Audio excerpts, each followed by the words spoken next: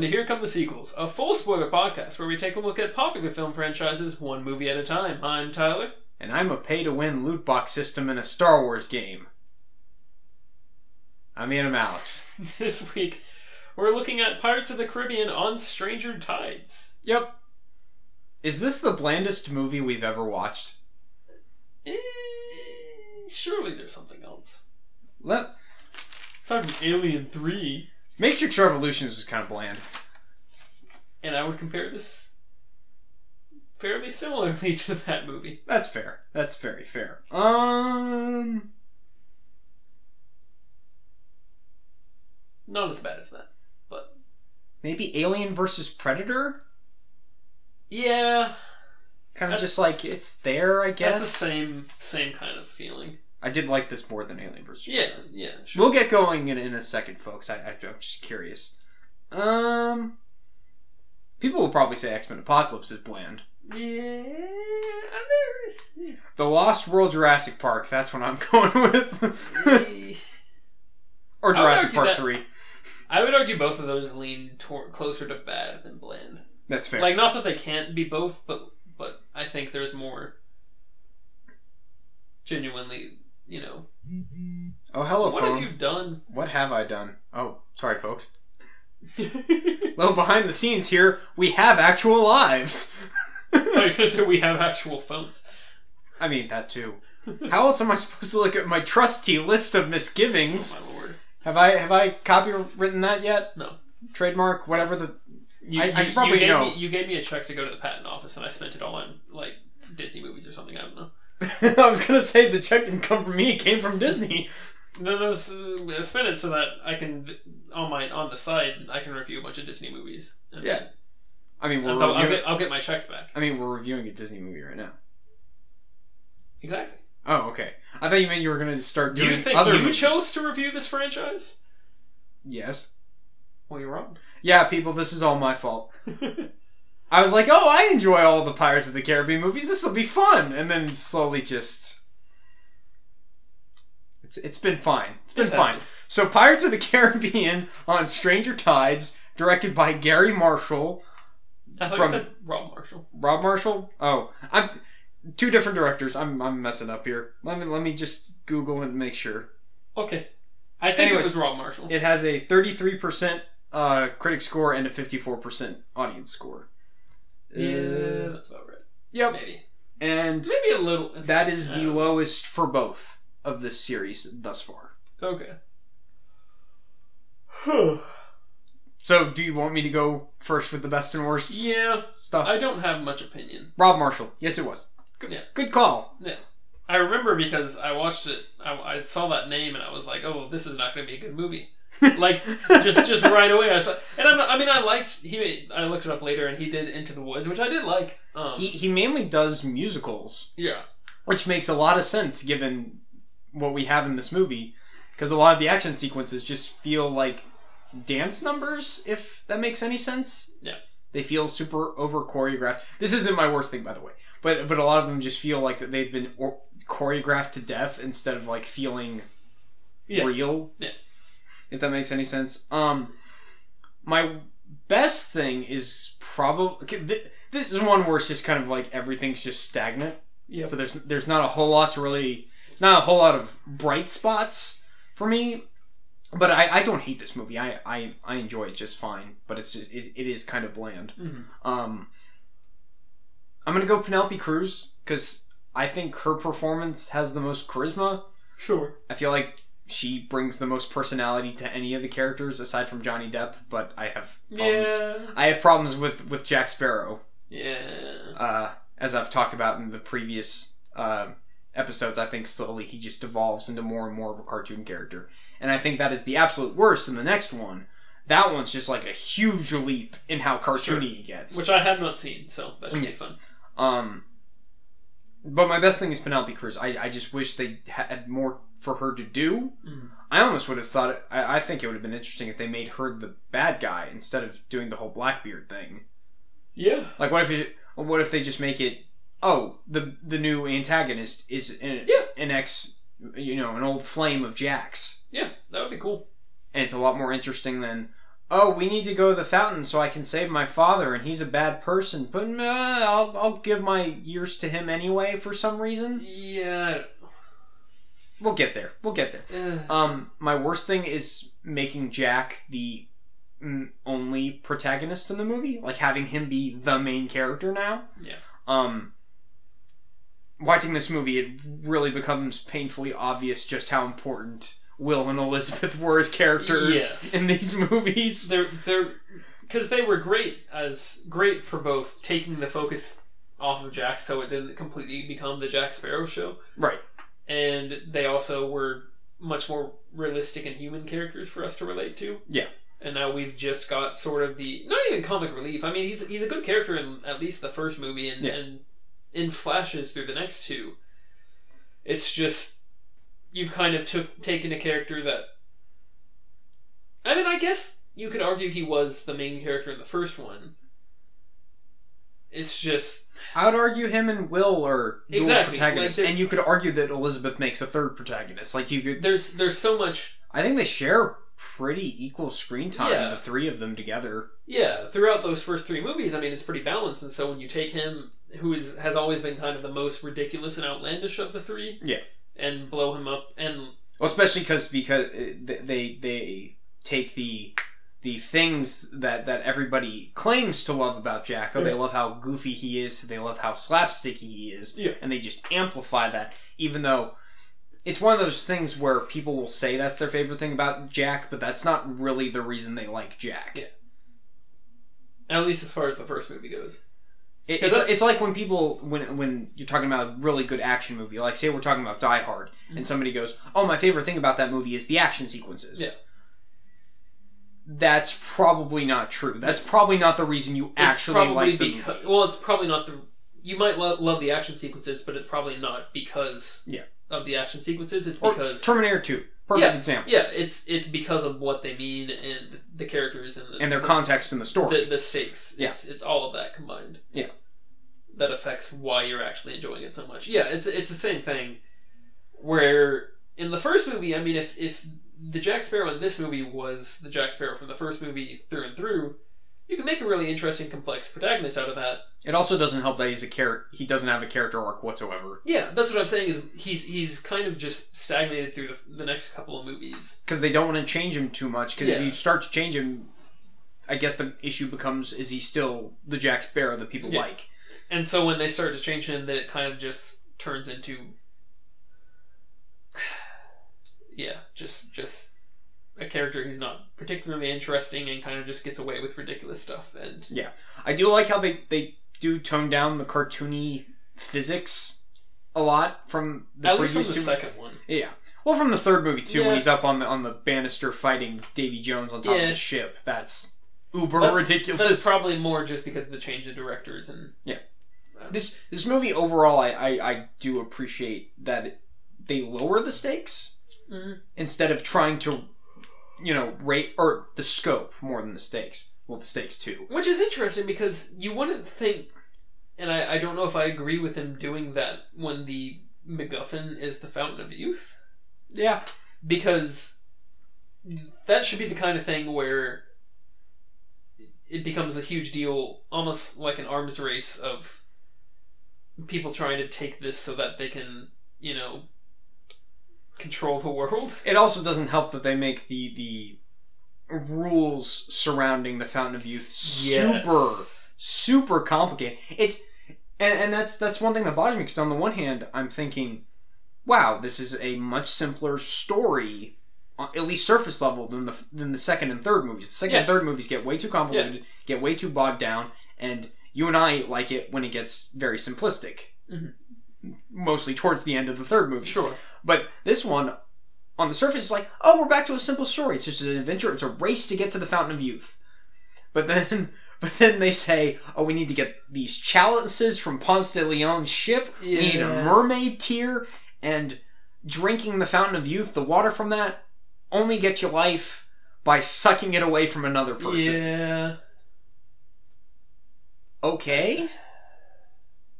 I don't know.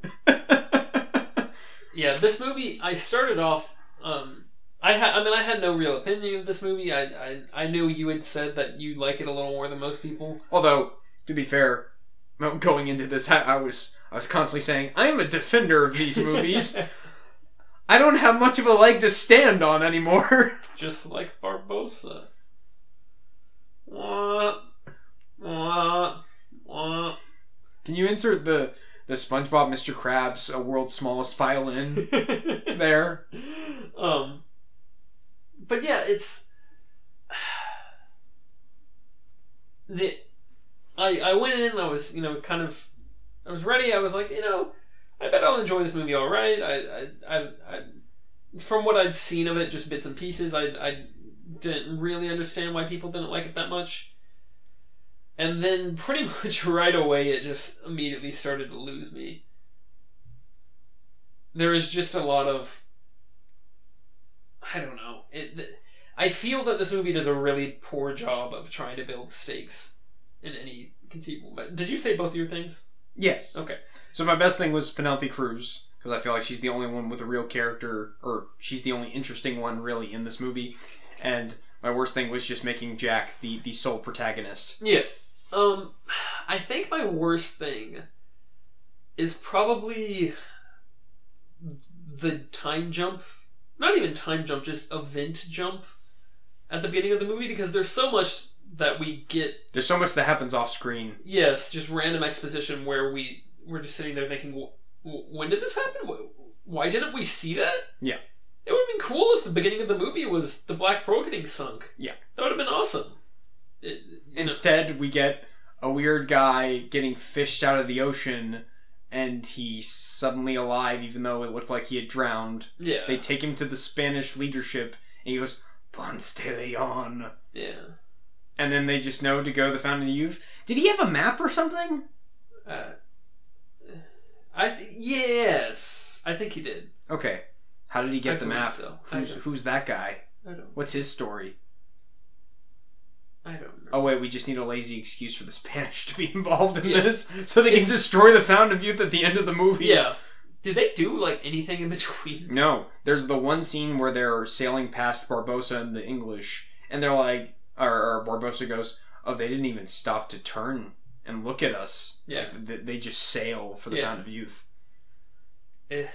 Even though they show up last. Yeah. They missed their turn. They had to pull around. There wasn't a... Oh! No, that bit where they end up with the chalices. They're the first ones to get the chalices, and Barbossa and Jack have to go get the chalices from their camp. Oh, is that who they get it from? Yes. Okay. I think that says something that we don't even remember, the full context of the scene. Just immediately, from the very beginning of the movie, you start off with another... It's another trying to build up, we've already kind of had this... We've already kind of got fatigue from, the mystery of the first movie, building up through that, and the fact that they're all immortal, and figuring out how that happened, and how they can reverse the curse and all that. That was all really interesting and mystical, and they pulled it together, and they steadily paced that throughout the movie, and at the end you've got the army of the undead marching under the ocean, and that's awesome. And then the next two movies slowly build up, not even really slowly, but they build up, Davy Jones and the Flying Dutchman and all the rules behind that. Kraken shows up for a bit, and there's you've got the Teodomith stuff with the Maelstrom at the end, and it just escalates to such a huge level. And then we're right back to trying to build up, here's another fancy mystical thing that's happening, and it's really cool and exciting. And here's another fairly generic MacGuffin we have to go after. Yeah. Because in the last two movies, or in the last two stories, I guess, Davy Jones and Barbossa, they were compelling characters that were the center of these things that they slowly sort of brought up. Then this movie, it's like there's Ponce de Leon and also Blackbeard. Ponce de Leon? I mean, I know he's not actually in the movie, but they're building up the thing. Oh, with the chalices. Yeah. How did his boat end up where it is? That's what I'm saying. I don't. That made no sense. I don't understand anything about the backstory. We don't have any context for that. They're just sort of... Which is weird, because these movies are so focused on, or you'll have Gibbs show up and just give huge exposition dumps, even though there's no way Gibbs would know half the information he has. Exactly. And so they just sort of build up... you know, I don't know. They immediately start trying to make this the next big epic, you know, mysterious mystical item thing. Yeah. And Blackbeard's in there, and there's not really... He's just not a very good character, and he's not very interesting. And... Well, it's because... It's similar to how Barbossa is in the first movie, where he's just an irredeemable prick. Yeah. The problem is, Barbossa was charismatic, because Jeffrey Rush was amazing. Here... I can't remember the actor's name. Ian McShane. He's a very good actor, but he has nothing to do other than be evil. Yeah. And he's not charismatic. Yeah. There's none of those impactful scenes of dialogue like Barbossa has with several characters in the first movie, where he's discussing, you know, why he wants to be free of this curse. It also does help that Barbossa has a personal backstory with Jack. Exactly. There's so much more going on, and this is just like I said, that Angelica's interesting in this movie because she's got the backstory with Jack. Yeah. Blackbeard doesn't. Yeah. But yeah, all of that combines to just... I feel like the movie just gets off to such a flat start and never really recovers. Yeah. Because there's the weird stuff with Gibbs and Jack Sparrow portraying a judge. Yeah, somehow Jack is able to sneak in there and dress up as a judge. Which is fine, I guess. It's just... It's fine in this over-the-top whatever. But it's that happens, and then... Gibbs is also on trial as... Because people think he's Jack Sparrow. Yes. Which doesn't make a whole lot of sense. I thought they had wanted posters for what these people looked like. And there's like another Jack Sparrow. I mean, we know who that is, but I'm saying, why did they capture Gibbs when? And there's clearly... and Angelica's, pretending to be Jack Sparrow, and she's trying to get a crew to go find the Fountain of Youth. Yeah, and then you have the king. And he's saying, I need Jack Sparrow. All that stuff just seems... Very weird. I think we may have been talking about this beforehand. It kind of feels like the entire point is, oh hey, we want Jack Sparrow to fight Jack Sparrow. That's literally the only reason all that is set up. And of course, he figures out who it is from kind of a cliche, not set up. Oh, I recognize that move. Only one person in the world knows how to do that move. Yeah. You know what would help? If you actually showed us like a really cool move that looked really hard to pull off, instead of just generic sword play that looks bonus like points if it's something Jack actually did. Maybe call back to that first fight with him and Will. Yeah. Or something. Anything. Well, especially because that scene is aping that bit so hard, where it's even in a very similar room. They go up on the banisters up top and they're fighting like Will and Jack did in the first one. Yeah, have some creative ending to it like the first one. Have him try to do... I forget what he did, but have him try to do whatever he did to Will to disarm Will. He pulled out the bag of dirt and he threw it on him so it blinded him, and they pulled out his gun. Right. I don't know, have him try something like that and then she dodges. Something. Anything. As it is, it's just kind of weird. And then, of course, we get kind of like a giant middle finger because suddenly Barbossa shows up and he's wearing makeup and it's very strange. And he's missing a leg and the Black Pearl got sunk and it's just sort of generally confusing. And at this point, we are to assume that every single person that we saw in the Black Pearl, other than Barbossa at the end of the third movie, is dead. Because somehow Barbossa survived. And then it's like... that is very weird. It's a really cool idea to have Barbossa try to be a privateer, but they don't do anything with that. I love that idea of he's this two-faced guy and he's going back and forth, and so now he's decided the winning side is to be back on the side of the government, and and he's kind of abusing the system, which kind of annoys me because they spent so much of the last movie saying we need to fight against the government because the pirates need to start fighting and defending themselves. But either way, that's an interesting take to go with, is that he's just looking for the money, he's looking for self-preservation. That's fine. But they don't do anything with that. They make it sort of comical and weird because he's wearing the makeup and it's just sort of strange, and they don't explore his character with that really at all. And then at the end you find out, I don't actually care about all that. I just wanted to get a chance at killing Blackbeard. Yeah, all of my motivations that I said earlier, it's just to get Blackbeard. Yeah, it's sort of okay. Also, it's very convenient that all the parties involved find out that they need to go get the Fountain of Youth at like the same time. Yeah. Mostly, it's just weird that the Spanish and Blackbeard decide to go after the Fountain of Youth at the exact same time. Yeah. That's the main thing. Because obviously, Barbossa and Jack both knew about it beforehand. Yeah. So when Barbossa finds out, oh, Blackbeard's going after it, I'm going to go follow him. You know, that makes enough sense. Yeah. Did you give your best thing? No. And your worst thing? Or I did we gave just my go worst off? thing. Okay. My worst thing was the time jump. Okay, right. I don't know if I have a best. You could just say Hans Zimmer score. I was about to say Hans Zimmer score. There were some moments in here where I was like, oh, that's cool. They're doing stuff with it. That's all I got. That's really all I got. It's not a great... There's nothing about this movie that made me think, oh, that's really cool. Like, that added something to this franchise. Yeah. I don't know why I'm not hard enough on this movie. Like, I should hate this movie, right?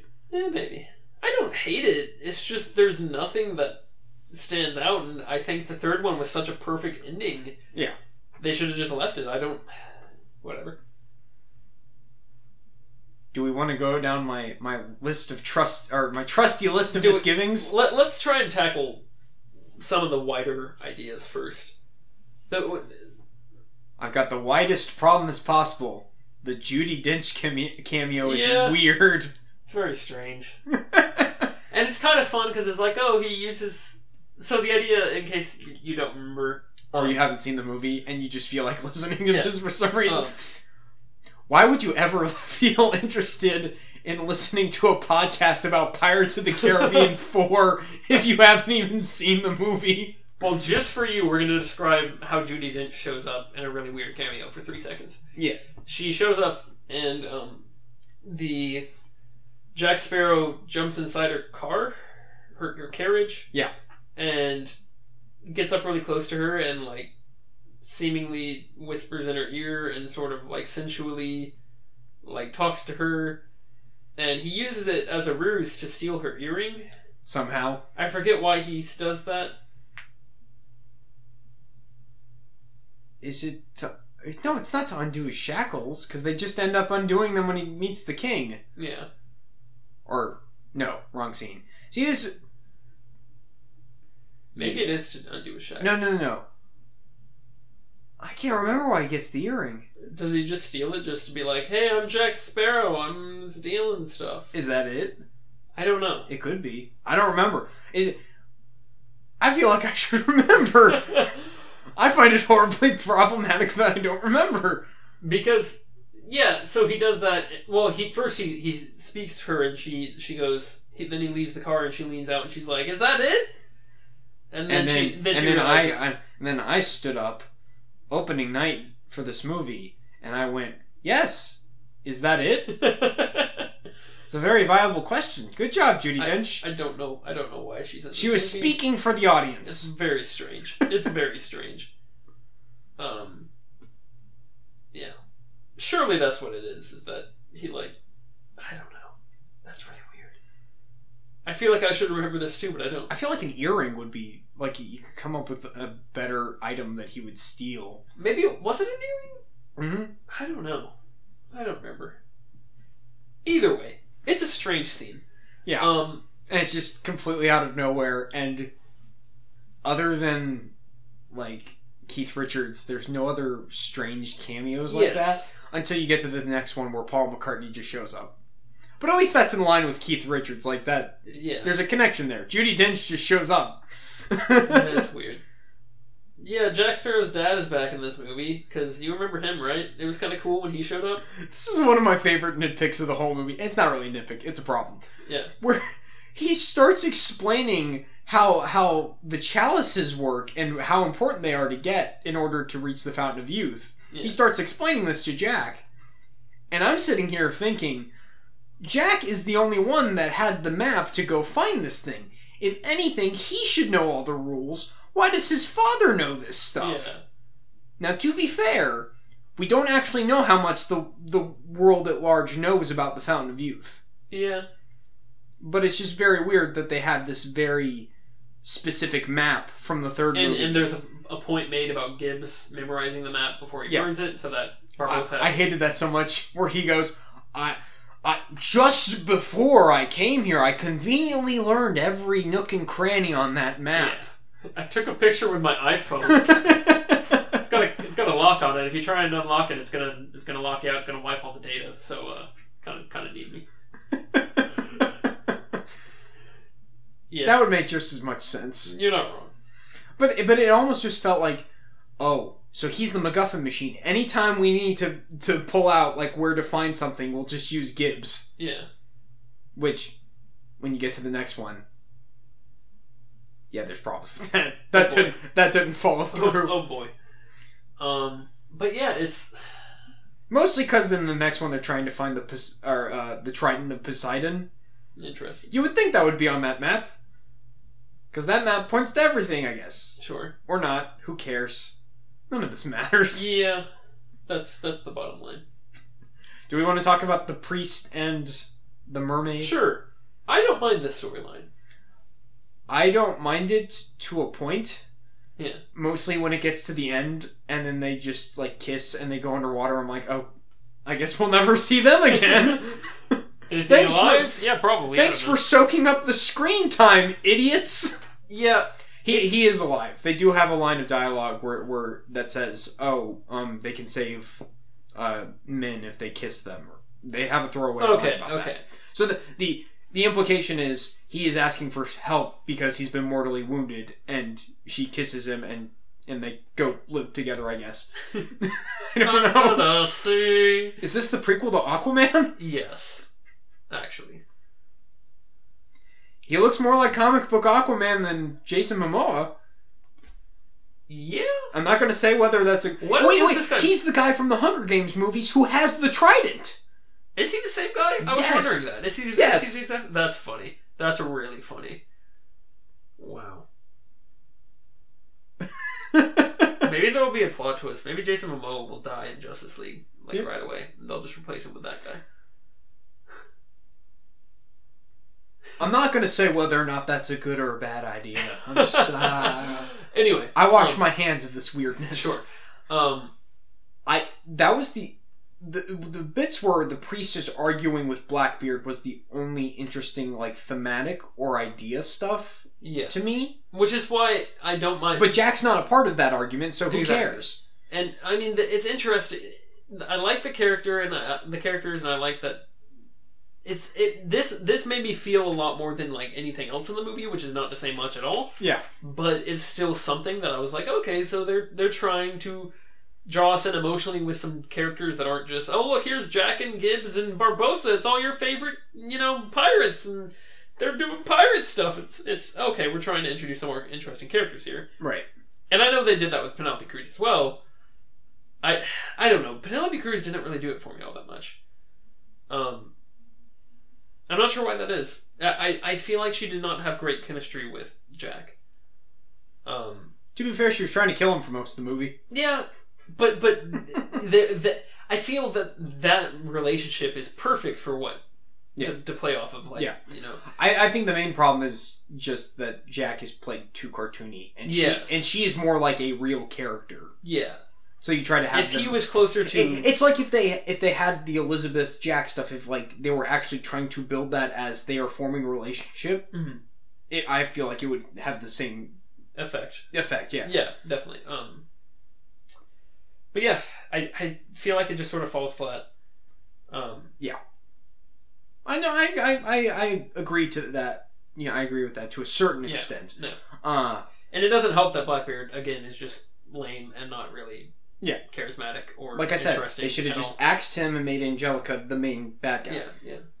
Plus, making a female bad guy—that's something different. It really does feel like they put in Blackbeard just to be like, okay, it's a Pirates movie. We're gonna have Blackbeard. Yeah, you can be excited. Yeah, that's. And just the weird thing where he's got the weird sword. Yeah, and like the ship has powers.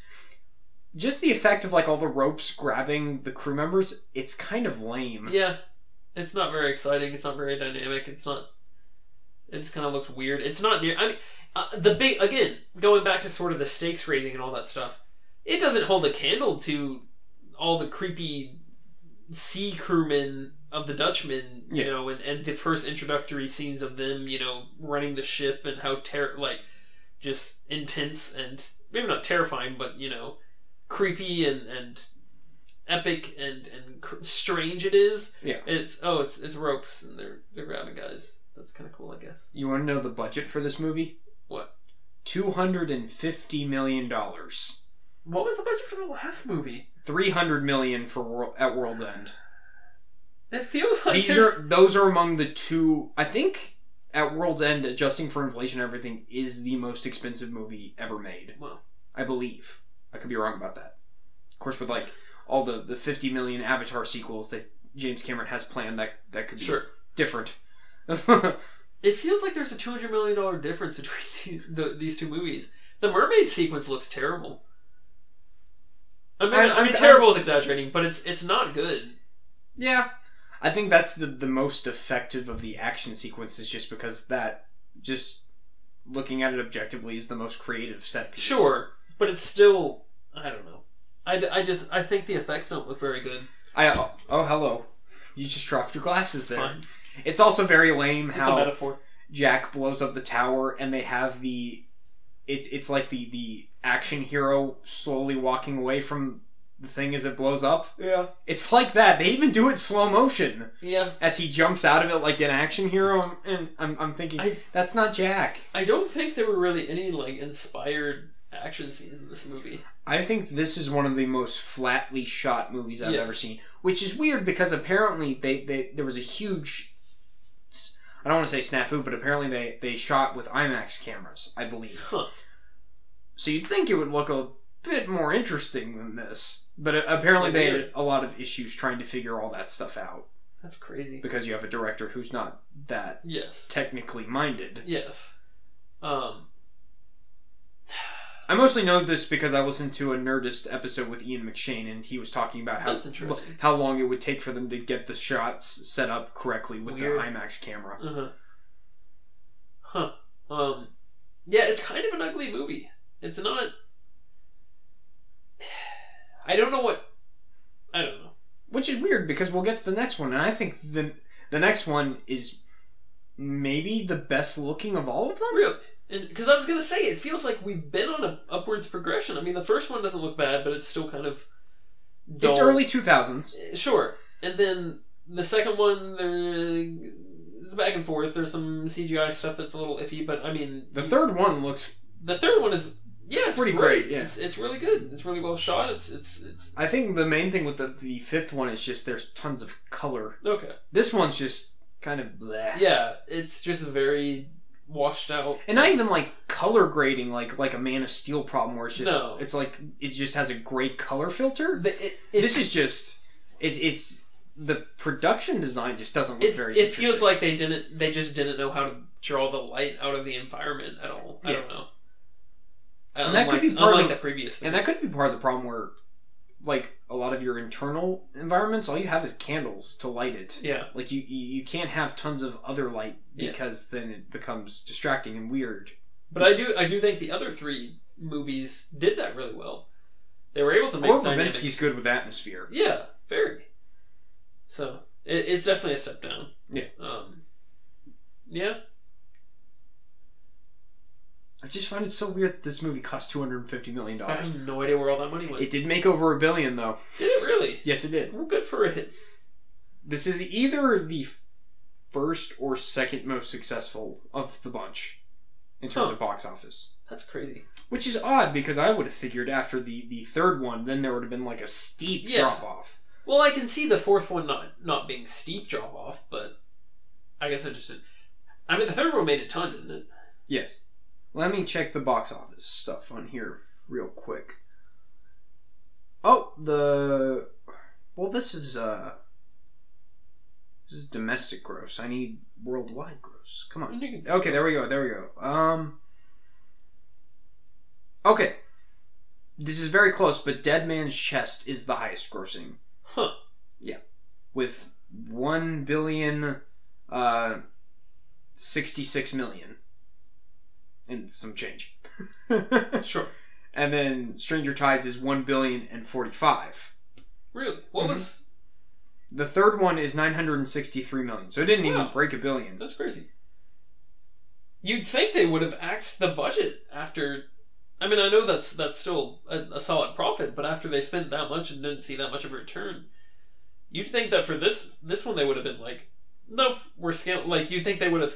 That feels almost like a Amazing Spider-Man issue, where they originally were like, oh, we just want to make sort of, like a intimate, and this is not a great comparison because Sony's incompetent, but I get what they're talking about, where they say, oh, we want like a Twilight thing, where it's just a little like sort of teen drama, and then somehow it just kept getting inflated by other Sony executives saying, oh, we want to stuff in the lizard. And can I just date this podcast? Every Sony movie that has come out this year and been good is not because of Sony. Yeah. Because they haven't actually made any of these movies. I'm specifically talking about Blade Runner, Spider-Man, and Baby Driver. They did not make any of those. There are other parties involved that actually made those movies. Yep. Meanwhile, the Emoji Movie. What a hit! Continue. I'm sorry, I rambled a bit. Anyway. Yeah, your point about the first Amazing Spider-Man supposedly being a sort of low-key character romance piece, and then Sony just it gets escalated to everyone's turning into lizards. Yeah, and I'm really curious how that happened with this one, because I surely that would have been the first reaction, is to say, okay, well, we spent a crap ton of movie on the last one. It was a great finish. We're gonna try and cut it down. We're gonna try and back off, and I guess that's maybe more of a Disney thing of, what, we're going to put up a bunch of money anyway. Well, it could also be the time break, because this is 4 years from the third one, as opposed to the just 1 year break between 2 and 3. Yeah, I guess it doesn't feel quite as much of a cash grab. Yeah. And, I mean, maybe that's the smart thing to do, is to, pump a bunch of money into it to try and keep a franchise that seems to be declining a little bit alive, and apparently it worked out for him if it was second most successful. Almost the first most. Yeah. Or almost tied, at least. Yeah. So, yeah, that's interesting. Mm-hmm. Weird. Do we want to start going down the list? We can go down the list. Okay. Now, of course, we've already said a bunch of the points, so I'll just skip past those. Weird nitpick. Starting with this one, Jack starts getting, like, blonde streaks in his hair. Did you find that distracting at all? Yeah. I don't know that. I noticed it a little bit. And it just came off to me as, like, I'm starting to realize it's a wig. Yeah. Like, it seemed a lot more distracting. I don't know. It's weird nitpick. I know. Okay. I follow. I don't know. And it just comes off more as, oh, it's just Johnny Depp in a costume. Yeah. I see what you mean. And then in the next one, I think it gets worse, because it really feels like Johnny Depp's just in a costume. Okay. I don't know. I have a love-hate relationship with that fifth one. Okay. I'm ready. So yeah, they kill off most of the Black Pearl crew off screen. We're skipping that. Judi Dench cameo. We're skipping that. Okay. Did I really talk about how over-choreographed I felt a lot of the action sequences? I think you mentioned it. But I don't think I really elaborated on it. Mm-hmm. Just one distinct example I can think of. This felt so much like a musical number. When Jack is sort of jumping between carriages and stuff in the London chase scene, and he just starts, like, walking on people. Like, he steps on the piece of wood that the two guys are carrying over their shoulders. Yeah. And they don't notice or anything. He's on there for, like, a good 5 seconds. Yeah. But then he steps on a dude's head and then lands on another carriage, and that guy notices him. Mm. Yeah. Just weird little things like that where nobody seems to be reacting. Yeah. It's kind of similar to Batman vs. Superman, where you kind of just turn your brain off during the action scenes because nobody's ever going to actually talk about those again. Sure. So don't worry about it. Sure. Yeah, it just feels really over choreographed, and then you get to the sword fights, and they don't feel. Mm-hmm. exciting. I'm not feeling fear for any of our characters. Wondering if they're going to make it out alive. Really care about any of our characters. That doesn't help, but also that they feel so over choreographed. It's similar to the Star Wars prequels, except those, like, at least a lot of the fights look interesting. Yeah. I would say that's fair. Is that at least those were, there was some sort of style going on. Yeah. This is over choreographed, but it doesn't really have a style. And it's not really exciting to watch. It's not really. If it's over choreographed, it better at least be fun to watch, even if it's kind of ridiculous. Like the Jack versus Angelica fight. Yes, it's kind of bland. Yeah.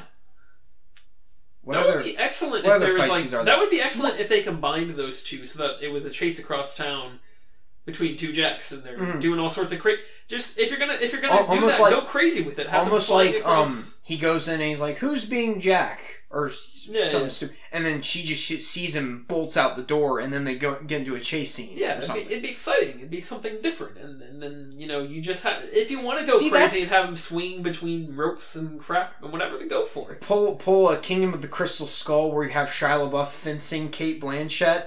But this is a context where I am actually okay with that. Yeah, why not? Yeah. Be good. That was Cate Blanchett. Hmm? Huh. And her face gets melted by aliens. Yeah. We'll get around to that franchise eventually. And I'll try to defend Kingdom of the Crystal Skull. After we just discussed that. Oh boy. Oh boy. Continue. Part-time. Oh boy. See, I talked about that. Okay, so let's get to Jack shows up on the ship because they knock him out, right? And Angelica realizes that they need him, even though he doesn't actually disclose whether or not he's been able to find. And it is very convenient that Jack Sparrow, Blackbeard, and the Spanish are all looking for the fountain at the same time. Yep. And Barbossa, I guess. Although you could argue Barbossa is. I guess Barbossa is going after Blackbeard. Yeah. Okay. I don't know. It's very odd. This is probably one. Why of the... does Blackbeard see the Black Pearl again? How does that happen? Because he doesn't like other pirates? I don't know. It happens. Whatever. Continue. So Jack's on the Queen Anne's Revenge, which, by the way, is a very cool name. Yeah. It's good stuff. But he's trying to do the mutiny against, because he believes that it's not actually Blackbeard or the Queen Anne's Revenge, right? Because Blackbeard hasn't shown his face. So Jack, and the rumor is that Blackbeard is dead. Correct. Which they don't explain how he's alive, really. Whatever, it's fine. Yeah. And there are zombies on the ship as well. Wait, what? Yeah, Blackbeard has his zombies. I think I missed that. Yeah, the big tall guys. Oh, okay. That look disfigured and gray. Maybe they've been zombified, as Scrum says. I got no idea. That's strange. But Jack is somehow able to convince the whole crew without Angelica or any of the zombies noticing that they need to have a mutiny. Yes. I don't know. That seemed weird. Yep. Movies. Okay. Continue. I have a question for you. Where does Blackbeard's magic come from? He has a sword. Because he does that weird stuff with the ship, and then he has like a voodoo doll, and he's torturing Jack with it for some reason? Yes. Okay. I don't see the problem here. I don't understand. I need an explanation. Then, clearly what was great about the Aztec treasure? We had an explanation as to how it worked and why it was there. Correct. Like, apparently... It was just a brief throwaway couple of sentences from Barbossa, but we didn't have to ask the question, why does this thing exist? Yeah. And we need little things like that. I mean, Barbossa gets his sword at the end, and then he can control the thing. So I assume. Which, by the way, we get to the next movie, and apparently he can't control the ship or whatever. Like, at no point does he try to use the ship to, like, blow fire or anything. Like, that's never brought up again. Okay. Well, I mean, the end of this movie is kind of like, oh, hey, I can do this. All right, now I'm going to make them all, run my ship normally anyway. So I guess there's that. But yeah, so But he's fighting against Javier Bardem's people. I haven't seen the movie. I don't know. I don't know what you want from me. I want you to make a better movie. That probably wouldn't be that difficult. At least to write it. Yeah. Yeah. So moving on. Okay. I'm ready. Talked about how complicated it is to use the fountain. I'm also still confused on Angelica's whole thing, because does she purposely want to suck the years away from Jack? I guess. Because she seems very flip-floppy on it, because sometimes she seems like, oh, I'm going to sacrifice myself to save my father, and sometimes she wants to sacrifice Jack. And I don't know. I don't know. And also, I really don't know. And also constantly blaming Jack for stealing years of her life is kind of odd. Yep. Especially because we don't actually know what happened. Yeah, again, there's so much. Because she seems to overplay it, and Jack, of course, underplays it. Can I just say, there was a huge missed opportunity where, at the end of the movie, for just like a fun little payoff, at the end of the movie, when he mutinies her, and I'm probably jumping ahead of where you were, but I just want to. Oh, who cares? Before I forget. Does anybody actually care about this movie? I enjoy it well enough, but I don't care. Yeah. There's a huge missed opportunity where she walks up to him and she's like, "There's something I always wanted to say to you," and like he's about to, because he's trying to abandon her, and she ends up saying, "I love you," but I thought for sure, and I was excited because I was like, "Oh, this would be a fun moment." I thought for sure she was just going to slap him. Yeah. That would have been great if she'd been like, "There's something I wanted to say to you all these years," and then she slaps him, and he's someone, "I deserve that." Or well, and if she goes, "Oh, you totally deserve that," yeah, and he goes, "You've no idea." Yeah, something that would be great. That'd be fun. Also, why does she not just jump on the small boat as he's I don't know, dragging it away into the water? I don't know. He's not going very fast. She could just get on the boat and like punch him and knock him out. He'll like throw her back off. He's not exactly in. Also, why does she like? She tries to shoot him. Yeah. But she's like really far away and she misses. Why not? And she misses in a weird angle. Too. Yeah. Why not just like swim up to the boat, or just get there before he gets away and just shoot him? Like that whole scene is just weird. Yeah. It's one of the more entertaining scenes, though. Yeah. Did you see the after credit scene, by the way? No. Jack's voodoo doll washes back up onto the island, and Angelica finds it, and that's just the end of the movie. Does that come up? Nope. Whoa. Does the dog from the second movie come up in the third movie? Or fifth movie? No. Oh. Because he's just hanging out with Captain Teague. You know what would have been great? If when they go to the bar in London and Captain Teague's giving all the exposition on the chalices, if the dog just showed up. Like, the dog's there with him. Yeah. That'd be nice. That'd be fun. They don't do that. No. I'm actually very disappointed that Penelope Cruz is not in the fifth one. Yeah. Especially because her and Javier Bardem are married. Oh. Yeah. So that seems like it would have been a very easy thing to logistically take care of. Okay. Actually, Javier Bardem, I was listening to the special features. I know I'm talking way too much about the fifth one, but in the special features for that, he was talking about how he was actually on set for the fourth one, so he kind of understood like how they made the movie, and that kind of enticed him to want to do the fifth one. Oh, okay. This hurts my head.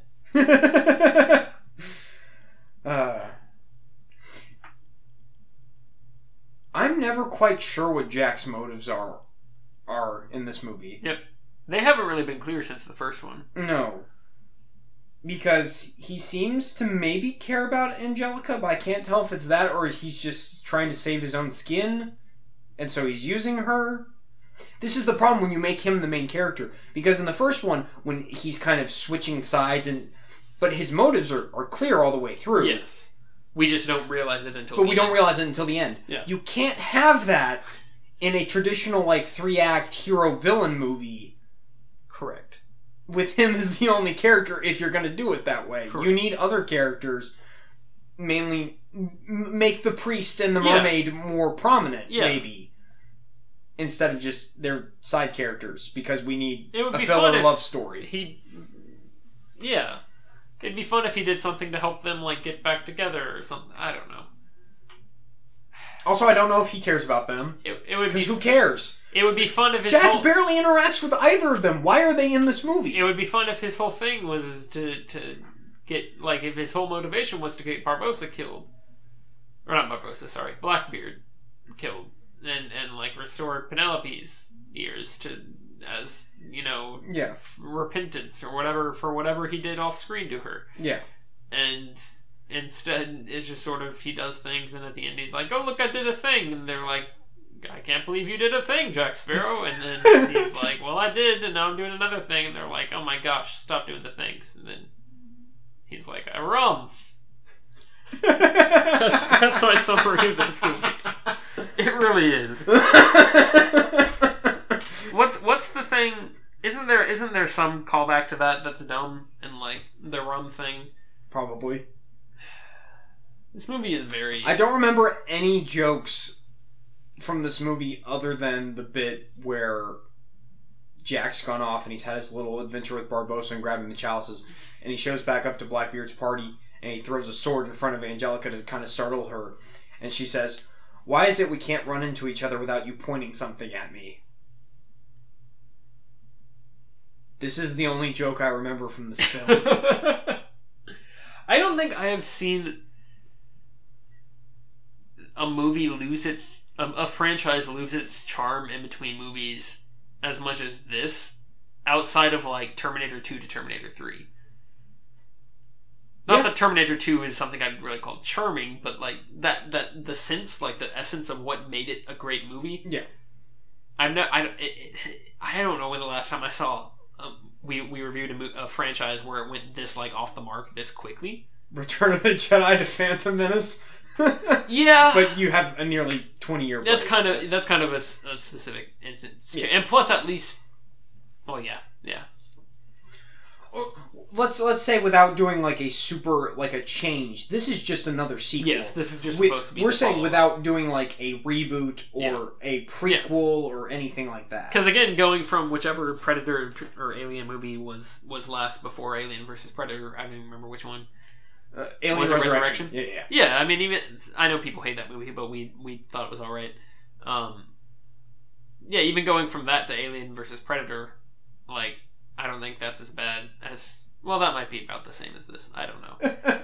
It's just I don't know. I don't understand what happened to that first. Because after we watched that first movie, I was like, man, that was really good. I'm really hyped to be doing this franchise. Yeah. And then. And I mean, again, we like the last two movies. There's a lot to be enjoyed about the last two movies. I like the third one. I didn't really like that second. I mean, neither did I really. I kind of regret the grade I gave Dead Man's Chest. I gave it a C-. I kind of feel like it should be lower, just in hindsight, how I feel about it. What was it that we liked about that movie?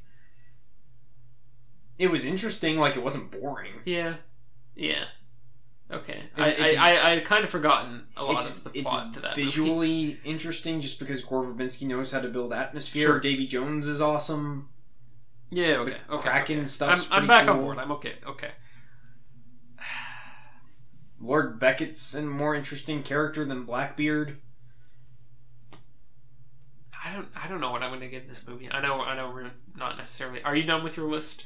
Yeah, I ran out of things. Okay. My last note, and I think I made this shortly before they actually reached the fountain, was Jack has no character arc in this movie. That was my last note. Do we want to talk about the final battle, as it were? Where they actually reach the fountain? It's kind of lame. I kind of like it. Eh.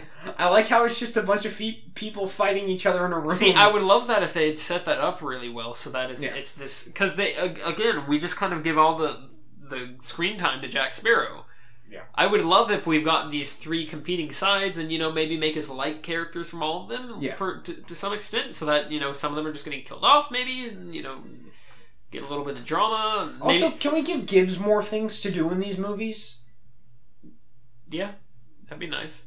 He gets nothing to do in this movie other than get jokes made at his expense. Yeah.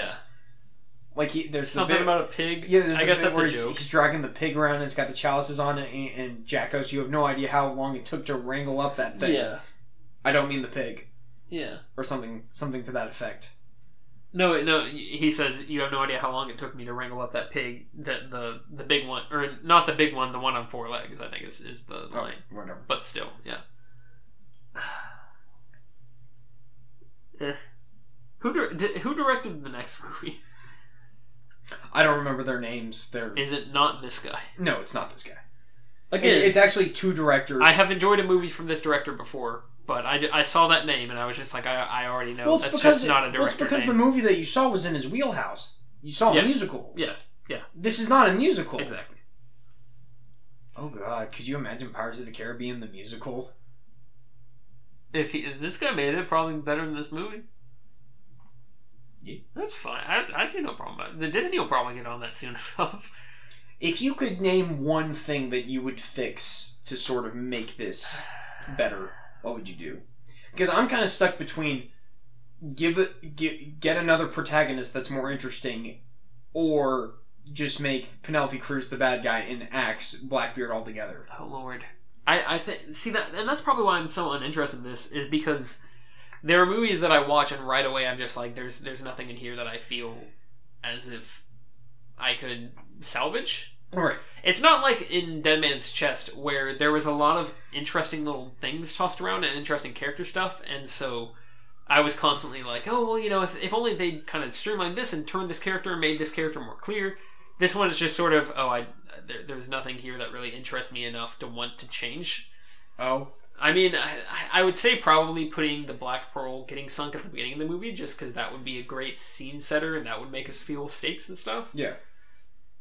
Maybe try to give Blackbeard some sort of motivation, or just generally make him scarier somehow. Yeah. Although, at that point, again, you're kind of competing with Davy Jones, so yeah, just, why even have him? Because Davy Jones was awesome, and there's no... I don't know. Streamline. Condense. Do we want to do grades, or do we have anything else to say? This movie just feels like it was supposed to be a... Not even greatest hits, but it almost feels like the direct-to-video sequel to this franchise. Yeah. I mean, not obviously the production is higher than that, but... Well, it feels like that in so much as we're not with all the characters that we don't have the whole cast. We kind of just get stuck with one of the side characters. Yeah. Even though, of course, Jack's not a side character, sure, but it's still the same idea where it's okay. So we don't get everybody back. It feels like they're just trying to replicate the stuff that made you feel things in the first three movies, but they're missing like the main emotional crux in Will and Elizabeth. Yeah. Yeah. See, I don't think Dead Man's Chest is necessary. I gave that a D+, right? Yes. I don't think that's necessarily a better movie. Mm-hmm. But it's a more interesting one. Yeah.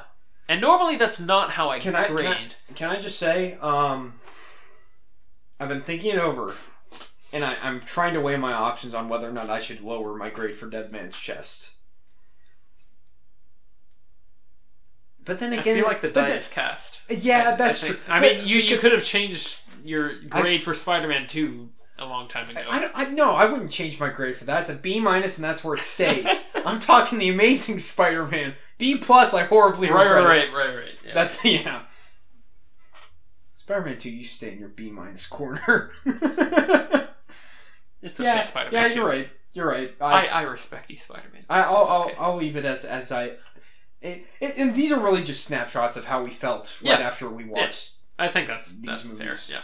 Even if they're not completely consistent. I mean, we reviewed I would almost say, I would 75. say on the whole, I've been happy with how consistent my grades have been. Yeah.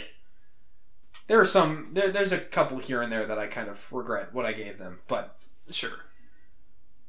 yeah, you're right. I gave Alien Covenant a D-. Should have been an F+. No, it doesn't earn an F+. What did I give that? Just like an F, right? Yeah. Good. Hello. Oh my. That was violent. Continue. Yeah. Probably. I don't know. See, the reason I wanted to change the grade from Dead Man's Chest from C- to a D+ was because I wanted to give this a D+. But I want them to be the same grade. This is what I'm trying to I'm get giving at. this a D. Okay. 5D. Okay. I think it's this is the epitome of a D movie for me, because I think I did the same thing. I know there's a couple of other movies I've given just like a flat D to. Jurassic Park. No, that's Britain's score. Yeah. Never mind. The Matrix Reloaded. Sure. Yeah, I feel pretty good about that, because that's about how I feel about this, where it's just. Granted, I don't care quite as much about the characters in that movie as I do in this, but yeah. There's only 3 and whatever. I feel weird about being so stuck on this because I enjoyed it. Yeah. But at the same time, it was kind of boring. Sure. How does that make any sense? I don't know. Nostalgia for a movie that came out like 6 years ago or whatever. But I don't think I'm even that nostalgic for it. I don't look back. That's what I'm saying, is that it only came out like... Yeah. But I don't have like super fond memories about this movie other than I enjoyed it. I got nothing. It's a question of... I don't know. I think I'm going to go C-. Okay. I'm not sure. I'm backtracking Follow now. your dreams. But I'm not sure what my dreams are. You're giving me that look of just shut up and give it a grade. Give it a C plus minus D. It'll be fine. Everything's fine. I'm gonna go D+. Okay. I'm gonna D+. Okay. Fair. Mostly because that's the grade I feel Dead Man's Chest should have now. I think overall, just story-wise, this doesn't have as many problems for me as the second one. Sure. But the second one is far more interesting, and there's just a lot more stuff going on. Yes. Plus, it's also much more ambitious. And it has a lot more characters that I like. Yeah. It really, better performances. I'm really curious as to what you're going to think of the fifth one. I have no idea. The fifth one is... interesting. Yes. I'm ready. It's a continuity nightmare, but it's just a lot more fun. Like, it has an energy about it that this one just does not have. Now, question. This episode will be our 74th. This episode we are doing right now. Number 75 is going to be Pirates of the Caribbean. That's what I was going to say. Is Dead Men Tell No Tales. We have had a plan to after this franchise, and I thought it was going to be 75, but I think... I guess somewhere we messed the math up. Was it Alien Covenant? That could have screwed us up. Because we did that in the middle of Star Wars. Yeah. We had a plan, and we could still go through with this. Do we want to reveal our big showstopper here? I mean, we've already talked about this before. Have we? I didn't think we mentioned I'm pretty sure I brought it up Yeah, maybe times. we have.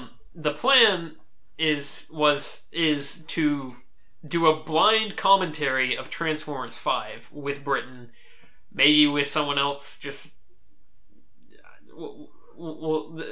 some sort of spectacular that harkens back to our roots, starting with the Transformers movies and screwing up the audio in the podcast several times and all that stuff. Do we want to break this franchise real quick just for the 75th special? To go ahead and do that, because I kind of feel like I'd rather do that. I don't really want this movie to be the you don't want to be Dead Men Tell No Tales to be our 75th episode. Yeah, I feel like that's just lame. Even though it's the 5th movie. Yeah. So. But Transformers 5 is the 5th movie. Exactly. as well. Exactly. I honestly think it's kind of like a coin flip. I'm good with either one. I think I prefer to do the Transformers one. So, and obviously, if you're listening to this from the future, you already know what we've decided. So this whole talk is a waste of time. Sure. And I don't know how we're gonna do that as far as recording and everything goes. We'll find a way. Life will find a way. Life will find a way. Okay, Adam West. It's going for William Shatner, but okay. Oh, okay. I said Life will find a way. But yeah, so I think that's what we're going for next. So that should be fun. None of us have seen Transformers 5 yet. Well, I think we should aim to do that, but if we can't, then we'll just do Pirates 5. There may be scheduling conflicts, so we'll see. I should mention, I don't know if we mentioned this at the beginning, that we both had very the only reason we missed a week is because we both had very hectic events going on. Life came a knocking, and it said, "Give me your time." They're gonna say money. Would also money. Oh. But yeah, so anyway, you can find us online at herecomethesequels.blogspot.com. You always screw it up. You can find us without fail. Email at herecomethesequels@gmail.com. You can find us through the Twitter at HCTSequels. You can find us on iTunes, where Here Come the Sequels. And you can find us on YouTube. Yeah! Where I have started to slowly upload some of the older episodes. Yeah, just the audio put up with a nice fancy background in case you got that YouTube Red swag. At this point, I've uploaded the first 10 episodes. It's just slowly. It's like whenever I can make time. Sure. Then I will whip it together on Movie Give it Maker. another avenue, another channel of non-revenue because we don't make any money off of this. But yeah. And hey, did you enjoy listening to this episode of the podcast where we slowly just lose our souls talking about the Pirates of the Caribbean sequels? Give us a 5-star review. It's never the ones we expect either. Yeah. With these franchises, it's always like we always come in whenever we get really broken by a franchise. It's because we came in and we were like, yeah, I'm kind of excited about this. I think we're gonna have a lot to say. It's gonna be enjoyable, and then we start going. We're like, what did we do? Well, I feel like the only other time that's happened is Alien and Predator. I feel like it's the only other time where that's happened. It kind of happened. I don't know. Because we had Transformers. Well, specifically with Alien vs. Predator, Alien and Predator, the franchise. James Bond happened with that too. Yes. Yeah. Only because Spectre was such a huge disappointment. I was way too high on Skyfall. I should have flipped my Skyfall and Casino Royale grades, which I think is what you did. Yeah. So I'll go ahead and throw that out there now. If we're being we should make that an episode. We should make that an episode. We'll use old audio clips. We'll just go. We'll revise our grades. We should make that a whole episode. Oh my lord, the clip show. Yep, the Here Come the Sequels clip show. That'll be our excuse for a clip show. Yeah, we only have to talk for like 10 minutes. We'll be like, yeah, I changed this grade. Here's what I originally said. Fine. But yeah, 5-star review. We'd appreciate it. There's got to be a better way to sell that, right? Alright, so remind me, did I make a pun about this movie last time? Probably. Or did I make a pun about Outworld's End? No, I would. Yeah, so this week we're going to be talking about we're going to be talking about Transformers The Last Night. It's more like 5 stars The Last Night. What? Trans 5 stars The Last Night. That's actually not terrible. Be quiet, you. Point being, if you really enjoy the show, please, if you wouldn't mind taking a couple seconds to go onto iTunes and give us a 5-star review, we'd really appreciate it. Helps to grow the audience, and we just want more people listening to us. It'd be nice. Yeah. Yeah. Stay rogue, everybody. Oh, okay. I guess we're done. Sorry about that.